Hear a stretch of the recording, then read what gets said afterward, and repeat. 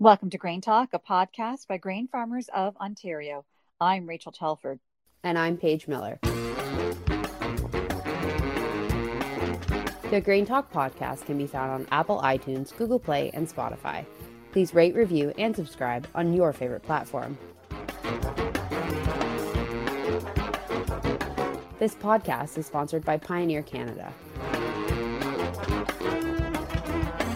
In this episode of GrainTALK, I will speak with Breimer of Veritas Farm Management about precision agriculture, managing variability in your fields, and taking advantage of technology you already have available in your farm equipment. And I will have a conversation with Byrne, Chair of Grain Farmers of Ontario's Board of Directors. First, a GrainTALK news update. Grain Farmers of Ontario's consumer outreach program, Good in Every Grain, has launched a new campaign. What's Your Food Story? Encourages people to explore their relationship with food and make positive connections with the farmers who grow it. Everyone is invited to share their own food story through uploading videos and interacting on their preferred social media platform, including Instagram, Twitter, Facebook, YouTube, and TikTok.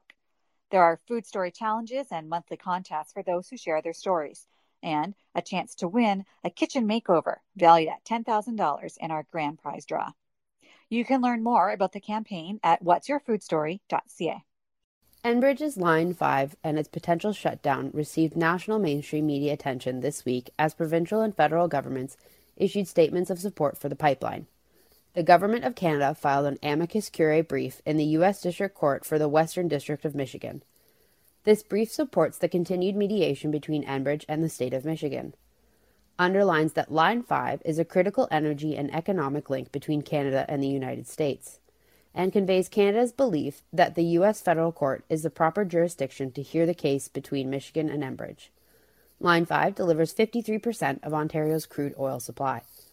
Grain Farmers of Ontario is encouraging our farmer members to understand the need to protect market access when selling grain. All corn hybrids sold in Ontario are approved for cultivation and for use as food and feed within Canada and the U.S. Most corn hybrids sold in Ontario have also received import authorization in many importing countries.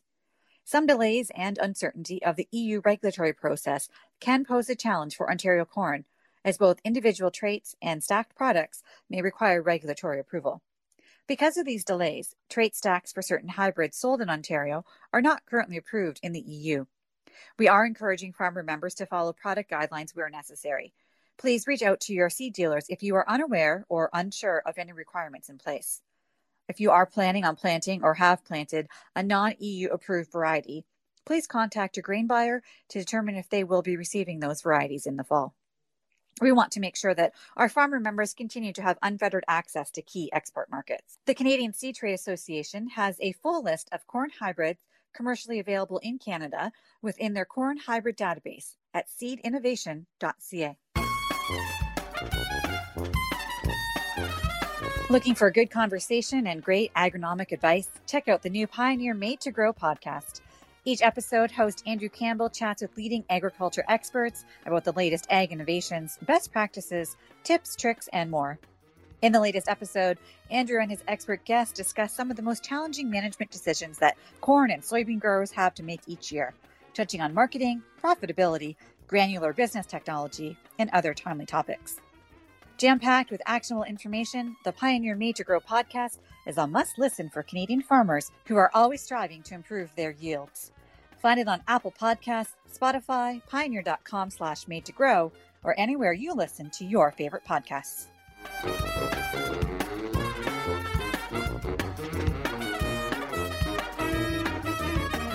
And now, here is my conversation with Breimer.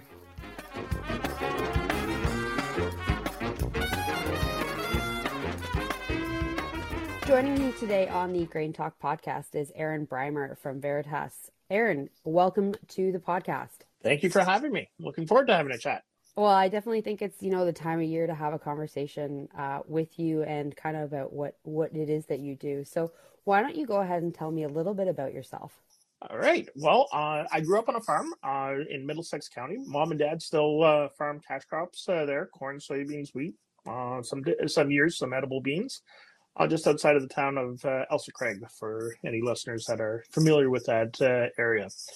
I went to the University of Guelph, graduating, can't believe it, but it's been 20 years ago now. So I graduated from University of Guelph in 2001. For the past 20 years, I've had a variety of different roles in the agriculture industry. I started off in ag retail, selling fertilizer, seed, crop protection products, buying grain. And then for the last 10 years of my career, I've been involved in different aspects of the precision ag and consulting agronomy part of the industry. Variety of roles, agronomist, sales agronomy, precision ag agronomy, and for about the last 4 years, more on the management side. Interesting. And I guess the final thing that I'll throw a little a note in 2016, I completed the Advanced Ag Leadership Program. And I throw that out because I know they have nominations or for the Class 19 are now open. So listeners might be interested in that one. That's true. That I know that did actually just open up. I read something a little bit about that in my inbox this week too. So great call out there. I know GFO has been a big supporter of it. One of my classmates was a GFO employee, and I know there's been several GFO employees that have gone through the program. Yeah, we've had a few directors and a few employees that have gone through the program and braved great things about it. So I think it's definitely something to get involved in if you can.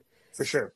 So I want to talk a little bit about Veritas Farm Management. So what is it that you guys do there?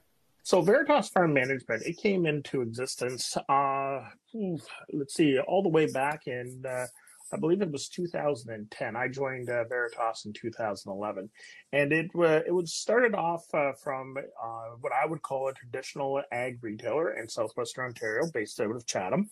And they were looking at a way to being able to offer consulting services to farmers, but not have it that the farmers felt that they had to buy crop inputs in order to get those services and that advice.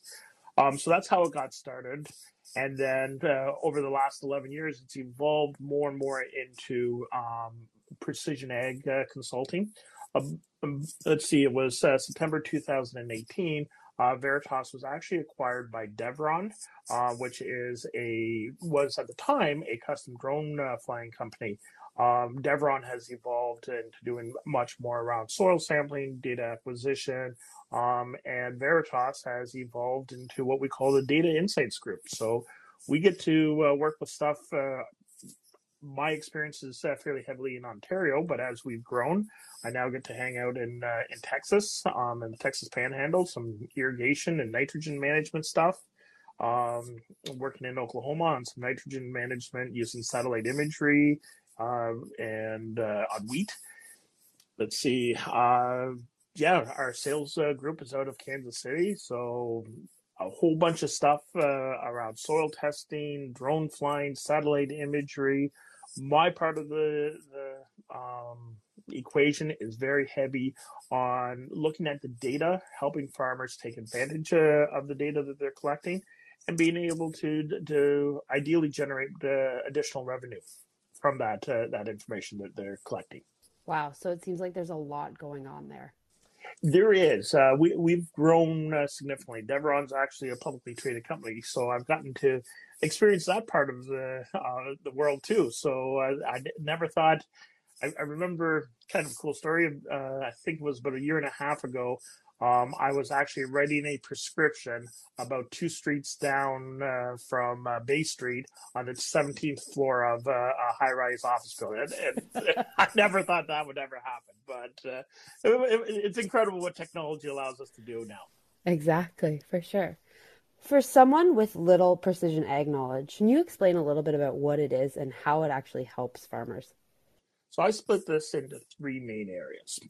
The first part is around what I refer to as workload management. This is the one that most farmers relate to when you talk about precision ag.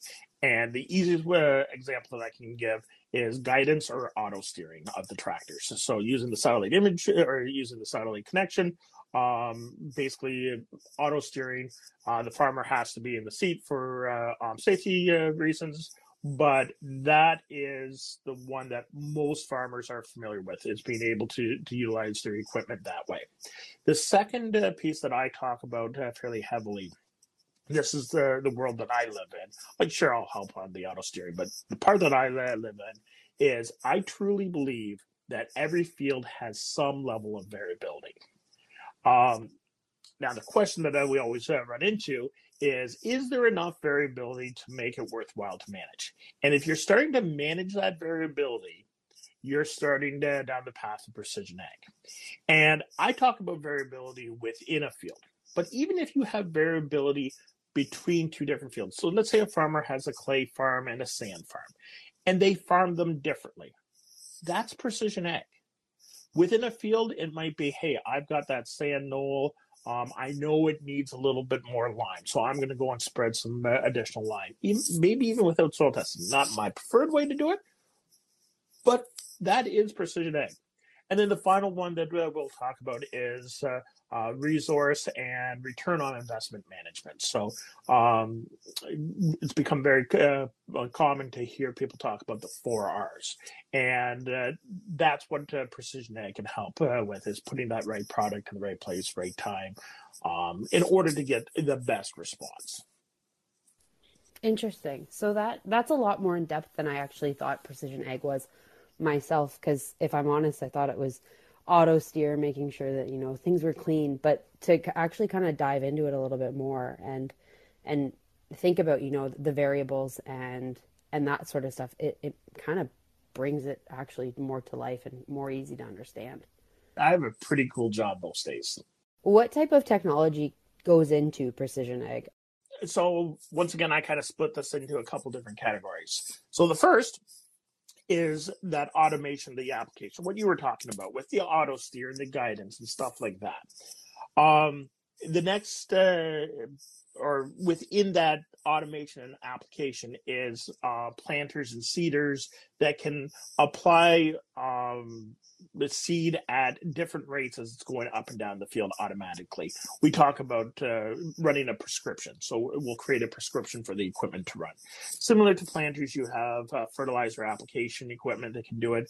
You've got sprayers. And actually, the newest thing is manure application. So even drag hose lines, manure tankers, dry manure spreaders all have the ability now to do variable rate. So we talk about variable rate application on everything.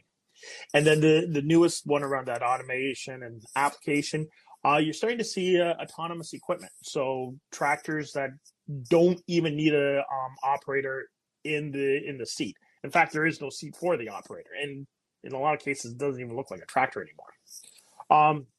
The next big part is what we talk about with data layer acquisition. So this is soil sampling, and there's a bunch of different ways. You can do the very traditional way of going out and pulling cores, and you what we call georeference, and then you use software to interpret what's going on in between it.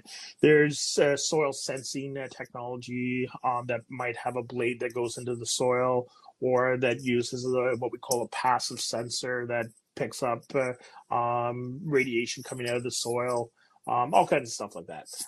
Drones is the one everybody gets excited. Anytime I'm doing a presentation, especially if I'm doing a presentation to high school students, you got to bring the drone. Why? Because everybody loves drones. Exactly. So everybody gets excited about drones. So of course that's in there. One of the things that's becoming more and more popular is satellite imagery. There's, for the most part, we can access imagery anywhere in around the globe. At a fairly decent resolution every 2 to 3 days, depending on cloud cover. Around data is the monitors in the tractors and the combines, all kinds of stuff like that. Also around data layers is this, we call it data transfer technology. So a lot of equipment will now send the data to the cloud. It will send that data automatically, so you're not having to run around with thumb drives and downloading data. And then the final area of precision ag is what we call the data interpretation. So this can be your platforms, your apps, things like that. Those things are all built off a class of software called GIS. GIS is Global Information Systems. And even underlaying that is some fairly heavy-duty stats software. So for the most part, farmers, they're going to be familiar with software platforms and apps. People like me, okay, yeah, we got a few other things that we get to play with. So something else I was reading about in my research about precision ag was infrared. And I know this is fairly new, and the article I found was just saying that it's mostly used in California. But is that something that, you can kind of see coming through the light saying like, oh, we could start using infrared to kind of check on fields, or is that, way out there? It's actually not as far out as you think. And it's actually been around for a lot of years too. So infrared is a big part of a number called NDVI. So NDVI is, someone's probably going to correct me if I get this wrong, but it's the Net Differentiated Vegetative Index. And it basically looks at the difference of the amount of light that the crop is absorbing.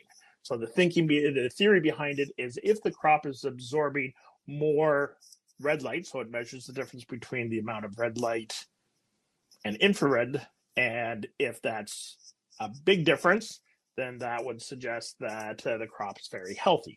If it's not a big difference, it would suggest that the plant is not absorbing as much light, it's not as healthy. So that's kind of the thinking.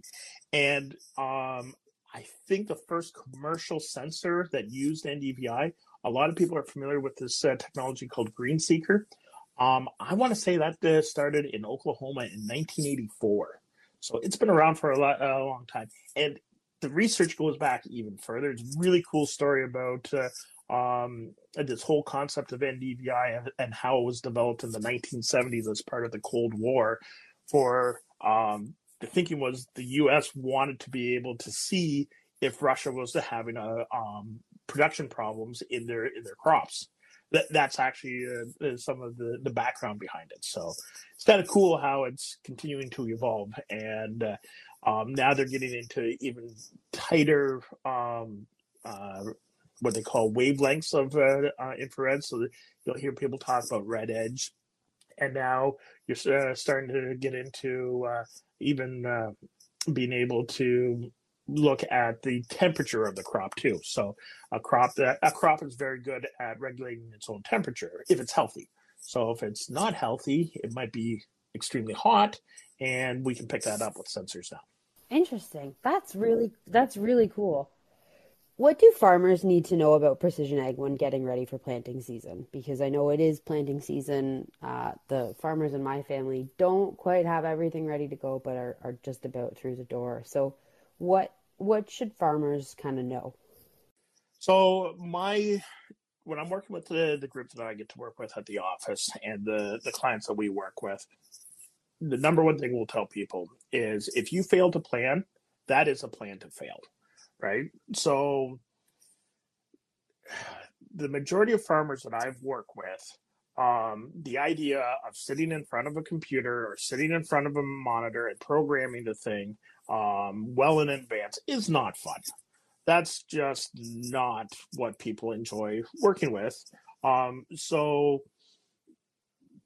if you truly want to be able to take advantage of precision ag, you do need to start thinking about, okay, what steps am I going to take, or what resources am I going to call on to make sure this is ready to go? Because like you said, we're in spring, right? Like I'm not sure across the province, but we've got a pretty good chunk of corn in already. Soybeans are starting to roll. Weather forecast says things are going to be pretty good. So guys are right now, they're just using their monitors to drive straight. Hopefully they're recording some information.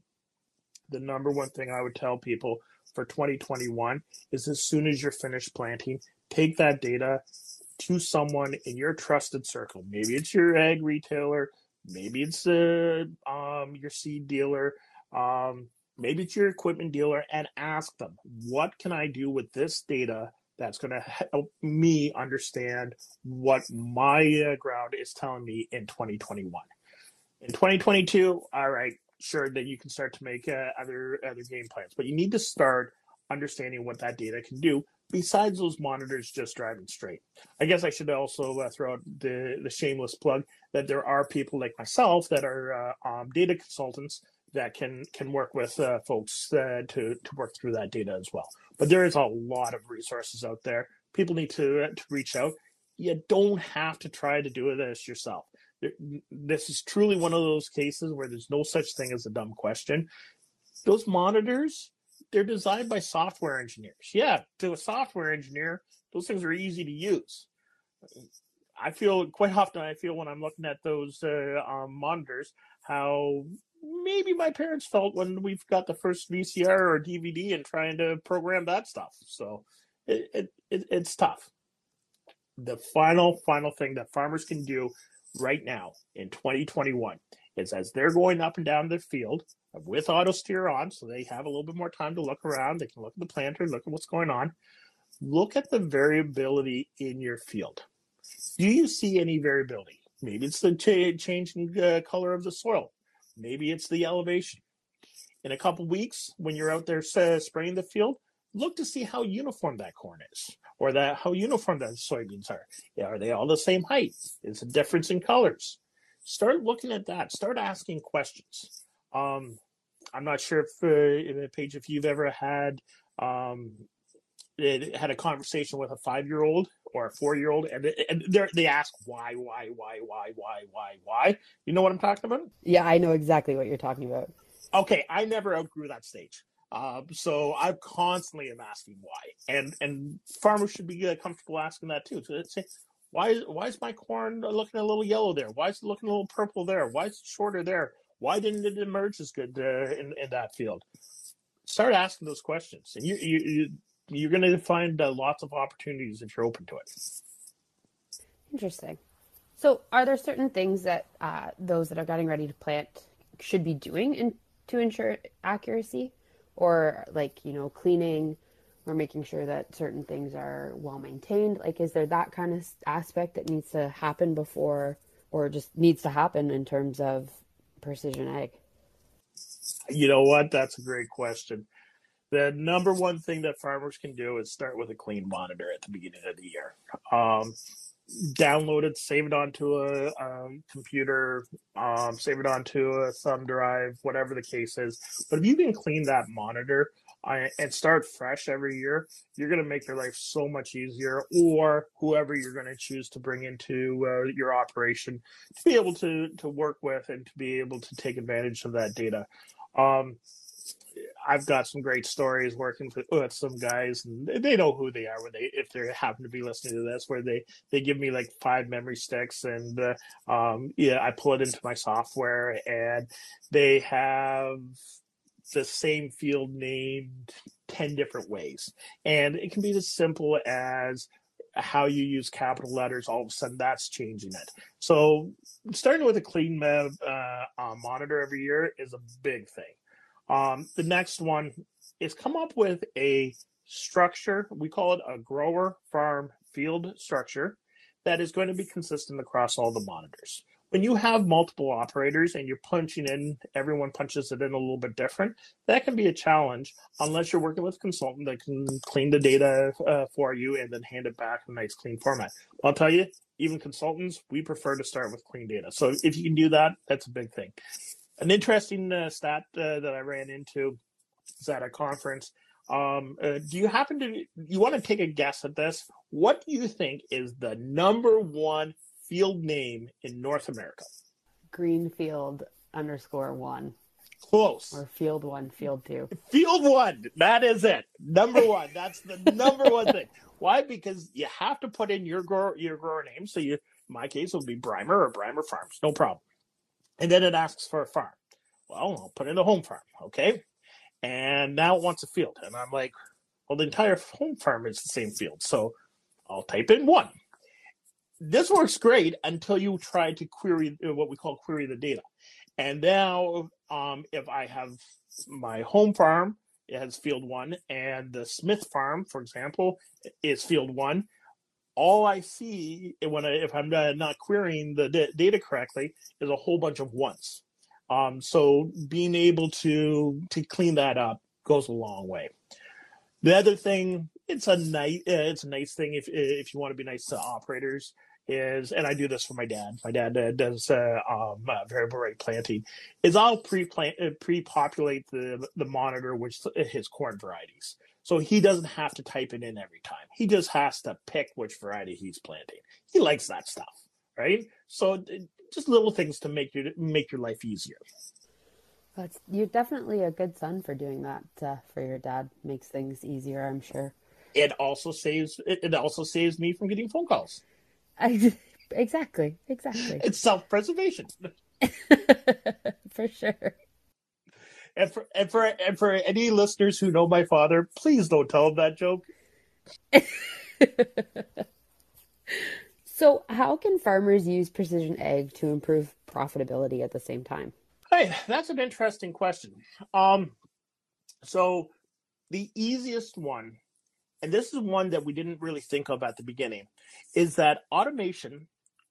So that auto steer, that allows for more acres to be planted in a shorter window of time, and it allows farmers to do a better job because they're not having to pay attention going up and down the field. They're able to look back and check the planter and keep a close eye on things and just look around and take observations. That much better than having to stare where that marker is up and down.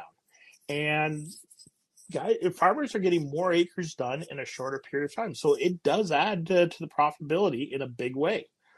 The next one is going back to the 4R, right? Applying the right amount in the right location, using the right sources, and definitely hitting the right time. Here's the thing with that is you need to be able to measure and analyze that data, and that's not always easy. Some platforms out there are making it easier, but you have to understand when you're analyzing that data. There's this concept in statistical sciences called implied biases, right? And the best example that I can give is if you've got two varieties and one variety is used a little bit more in the headlands than the other variety, you might see something that isn't actually truly there, or there might be some cropping history. Let's say if you had two 50-acre fields that you've joined together, and one of them had a much more recent history of pasture management, and the other one didn't. And if that happens to impact your where you're putting different varieties or different fertilizer treatments, you might not get true results that you can utilize. The other big thing around these 4Rs is I truly, truly, truly believe every farm and every field is unique. And then the final piece around how to be more profitable, there's an area within precision ag called profitability mapping. Basically what you do is you take your yield map, you assign what the revenue is that's being generated, and you see where in the field you're making more money or losing more money. Yes, in some cases we are losing money.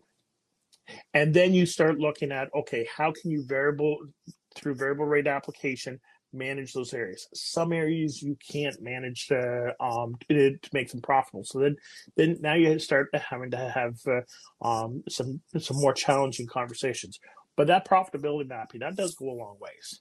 Even if you don't want to do profitability mapping within a field, just look at the profitability mapping between different fields. Is your sand farm making you more money? Is your clay farm making you more money? Start at that level. Interesting. So do you think precision ag is something that all farmers could kind of take on? Potentially, yes. There's all kinds of technology that is available to farmers. Realistically, no, it's not going to be the right fit for every farmer. Within our office, we segment the market, and there's certain segments that we tend to do more work with than others. We're happy to take anyone's phone call, but some farmers are more interested in taking advantage of the technology that they have in order to extract value, and others aren't. There's farmers out there that absolutely love the latest, greatest, newest, most amazing piece of technology, and every year they're going to want to try something new. they're a lot of fun to work with. But realistically, every year I'm having to learn 2 or 3 new things. So we maybe don't support them as much as some other farmers. So it really comes down to what the farmer wants for their operation. If they don't want to utilize precision ag, there's nothing saying that they have to. Fair enough. So do you see more farms becoming aligned with the technology of precision ag, or are you seeing kind of a steady intake? That's a great question. I'll give you an example. I graduated in 2001, and in 2002, just outside of Chatham, I seen my very first tractor that was equipped with auto steer, and it was going to be used to plant carrots. I was like, and I think at the time it might have cost about $18,000 to put this technology on this tractor. I remember looking at it and going, okay, I can see this for carrots. This makes sense. And for vegetables in general. And I still remember to this day thinking that technology will never take off. And now it's something like 80% of new tractors have auto steer. And that's what we're seeing is the equipment manufacturers are making this technology the standard going out the door. So in a lot of cases, it costs you more to have the non-precision ag version. So yes, we're definitely seeing a lot more alignment with the technology coming out, but excluding the guidance, there's not a lot of additional uptake. There is some guys that are tracking varieties and looking at their data that way, but they're still in the minority. Realistically, probably less than 15-20%. And the number of farmers that are actually taking full advantage of their technology is well below 10%. So if your listeners are sitting there going, I've missed the boat on this. No, you haven't. You're probably actually in the majority if you're not taking advantage of it. Now, there's opportunity there. That's up to you. Up to them if they do want to take advantage of it. Interesting. Well, I definitely think there's more to it than I think a lot of people understand and kind of know. And I think just from listening to what you said over the past couple of minutes here, I think there's more that people could probably get involved with to better understand what they're doing and how they're doing it kind of affects their overall yield in the end. For sure. I truly believe that precision ag has the potential to increase the productivity of farms. And I have yet to meet a farmer that is not interested in increasing their profitable productivity on their farm.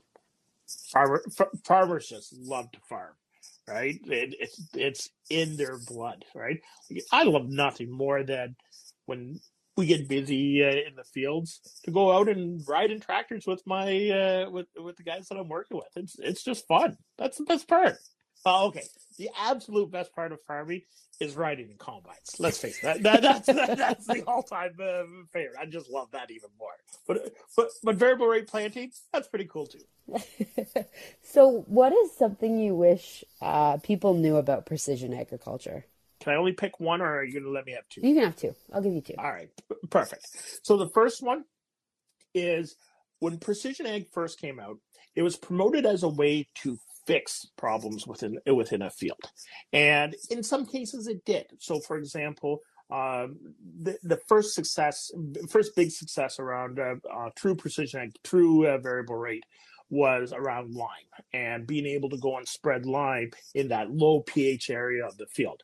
So there was those early wins around that. And then so everybody got thinking, going, oh, if we can fix that problem, maybe we can fix all these other problems. That's not actually what we're starting to see now. What we're starting to see is that the real opportunity is not to fix those problems, but to take better advantage of the hidden potential within that variability. So, for example, for about the last 50 years, farmers have been doing a static rate of fertilizer across their entire field, right? So, and it's usually based off of either soil test recommendation that they've taken, or quite often Well, that field yielded 200 bushels of corn per acre. So I know that's, as an agronomist, that's 80 pounds of phosphorus, P2O5. So that's 160 pounds of MAP. I'm going to go and spread 116 pounds of MAP. That's how we've been doing it for the last 50 years, excluding manure, which was wherever it happened to be closest to the barn. So excluding manure, it was flat right across the field. I worked in ag retail for the first 10 years of my career. And I will tell you, anytime a farmer had a little bit of fertilizer left over, where would they go and spread it? Well, they would go and spread it on their challenging areas. Well, maybe that just needs a little bit more fertility. But if you think about it, that 200 bushel corn crop, there were parts of that field, the best parts of the field, that were probably yielding 250. So it was taking out 100 pounds of phosphorus. Meanwhile, that 150 bushel part of the field was only pulling 60 pounds of phosphorus. So you're putting more phosphorus already on that poor yielding area, and you're taking more out of your best yielding area. When we pull soil tests, quite often we will find the highest fertility levels are in the lowest yielding potential areas of the field, and the lowest soil testing areas are in the highest yielding potential. So people are like, oh yeah, I got 225, 230 bushels of corn in that good part of my field, or 250 bushels. And you're like, yeah, maybe we could have got 300. And you can just see the excitement. So that's probably the one big one. And you said I could have a second one. Here's the second one. Ever since I've been in the industry, everyone that likes to get on podcasts or at Precision Ag Conference talks about how much all this data is worth and how valuable it is. And so this is what farmers hear. Farmers are constantly hearing people say that their data is valuable. Data is worth something. So it's easy to get into the mindset going, well, someone should pay me for my data. And you know what? If they are utilizing that data to make something or create something that they're going to sell to others, then yeah, they probably should compensate you for it. However, I truly believe the greatest value of that data is for that farm. How does that data, can it be used, and how can it be used in order to increase the profitability and the sustainability, or maybe both the profitability and sustainability of that farm? That's where the true value of that data is. It is the data is valuable to the farmer that is producing it. That's me getting off my soapbox. That's interesting. I never would have thought of it like that. But I guess if you're doing all the data and you're looking at it year to year and you're reading it and your profits kind of increase, I guess in a way you kind of are getting paid for your data, right? The potential exists. Yeah. Right? So if you're able to increase the yield by utilizing that data, that's money in your pocket. Exactly. Well, Aaron, thank you so much for your time today and kind of taking me through precision ag a little bit more in depth. I definitely appreciate it, and I hope our listeners learned something from our talk today. Likewise. Thank you very much. Brendan Byrne is the chair of Grain Farmers of Ontario's Board of Directors, and he joins us today to give us an update on what's been happening recently with our organization. Thanks very much for joining us this morning, Brendan. No problem at all. Now, we want to start with a little bit of some government relations update. In terms of Line 5, we talked a bit about that the last time you were with us on the podcast, that important pipeline that does bring fuel to us here in Ontario from the U.S. There's been some attention in the media and in government lately. What's been happening with Line 5? Yeah, it's certainly an important issue. And for those people that don't know, I'm down in the Essex area, so I'm right across from the Detroit, like the Windsor-Detroit border. Mm-hmm. And we're getting coverage from the Detroit side as well as our Canadian side. Over in the U.S., they're looking at trying to close the pipeline down as early as I think next week they were talking. The chief negotiator that I've heard for Canada said that he didn't feel that was going to happen. He thought that they'd still be working through this, but it's kind of coming to a head, and it's always been this May deadline of closure, but it's a pipeline that would very much affect Ontario if it does get closed, because there's no way to bring in the supply in another manner right now. So hopefully, I know the Canadian government's released a statement yesterday, and the U.S. side is working through it as well. And hopefully they can come to some sort of a solution that whether it gives time to insulate the pipeline to make sure that there won't be any environmental concerns or how they go about that. But just to keeping that open is key. Now, when we talk about keeping things working, Grain Farmers Ontario's board of directors itself is continuing to work despite the COVID-19 pandemic. I understand you had a board meeting last week over Zoom. How has that been working for you, communicating amongst the board virtually? You know what? It's tough in general. I think we've grown accustomed to some of these Zoom meetings, but they certainly don't replace what you could accomplish face to face. But ordinarily, we don't have a board meeting in May because we're active in the fields and it's hard to coordinate getting everybody to one location. But because of the way that we now use the technology, we were able to do a morning board meeting segment, touch off on a few pieces that we had that we wanted to update board members on, just kind of activities that I was involved with, or Crosby or Paul, and then have some input on a few different topics. We did kind of a half a day. And I think that it creates a good touch point between the two board meetings that we ordinarily wouldn't have. But I think we all certainly long for the days when we can get back face to face. And yeah, you seem to be able to get more done. But we've been pretty good pivoting into this digital world and trying to stay connected, but it is certainly hard. And what were some, I guess, the big topics that you've been talking about? I think there was just a few things on some of the meetings that we had, trying to make sure that we were touched off in case there were any COVID-related issues in different regions, trying to get input on some of the activities, I guess, that we've got going on currently with government, updates on whether it was Line 5 or some pieces like that. So at any given time, there's a multitude of different topics that come to the board. And in this way, we were able to cover off some of them versus delaying them till June. So some positives, despite the fact that you're having to work virtually. Yeah, I think that like any organization, we're doing the best we can with it and trying to stay as connected as possible. And that's really all we can do at this point.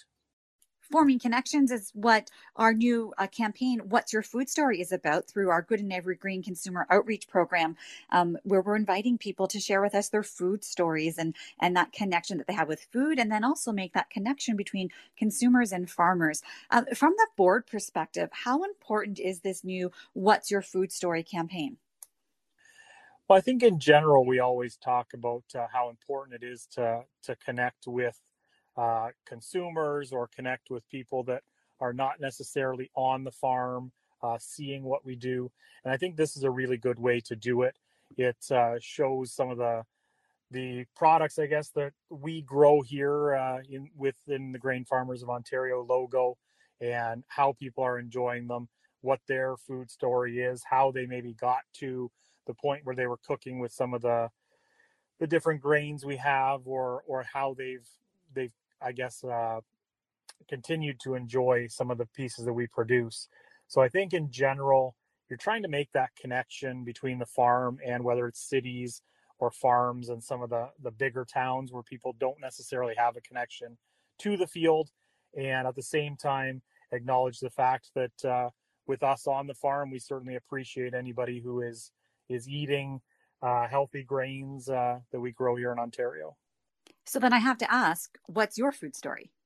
My food story, I guess, coming off the farm, it varies, but we tend to have the fresh garden all summertime. We tend to enjoy some of the, like, I guess lately with the COVID experience, I know my kids and my wife and I, we've done more baking and stuff at the house. So there's been more wheat flour and whatnot being used. So I think at any given time, we're using, I guess, produce or grains and whatnot from Ontario in our meal plans.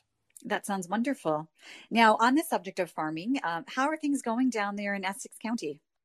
It's been very slow as of right now. We've had very cool weather. We've had actually frost warnings the last 3 nights, I guess, here.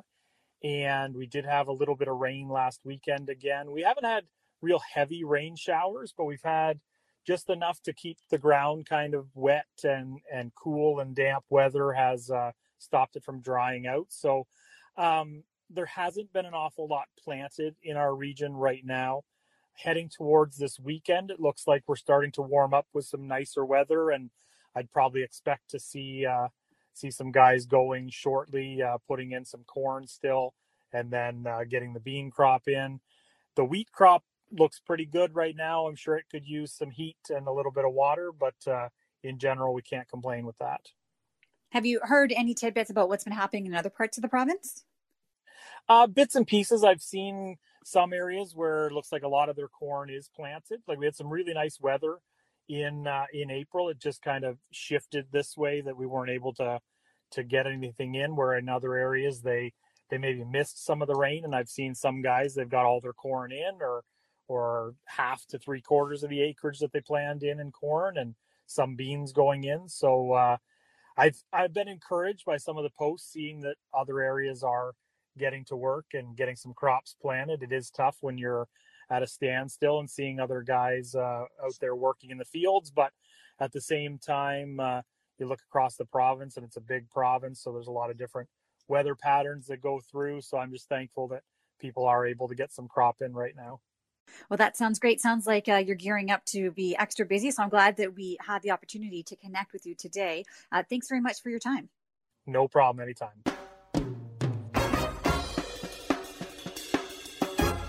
Thank you for listening to our GrainTALK podcast. I hope you enjoyed the conversation. For more ways to connect with us, including the latest webinar, market report, and our e-newsletter, go to gfo.ca/GrainTALK. A special thank you to our guests this week, Aaron Breimer and Byrne.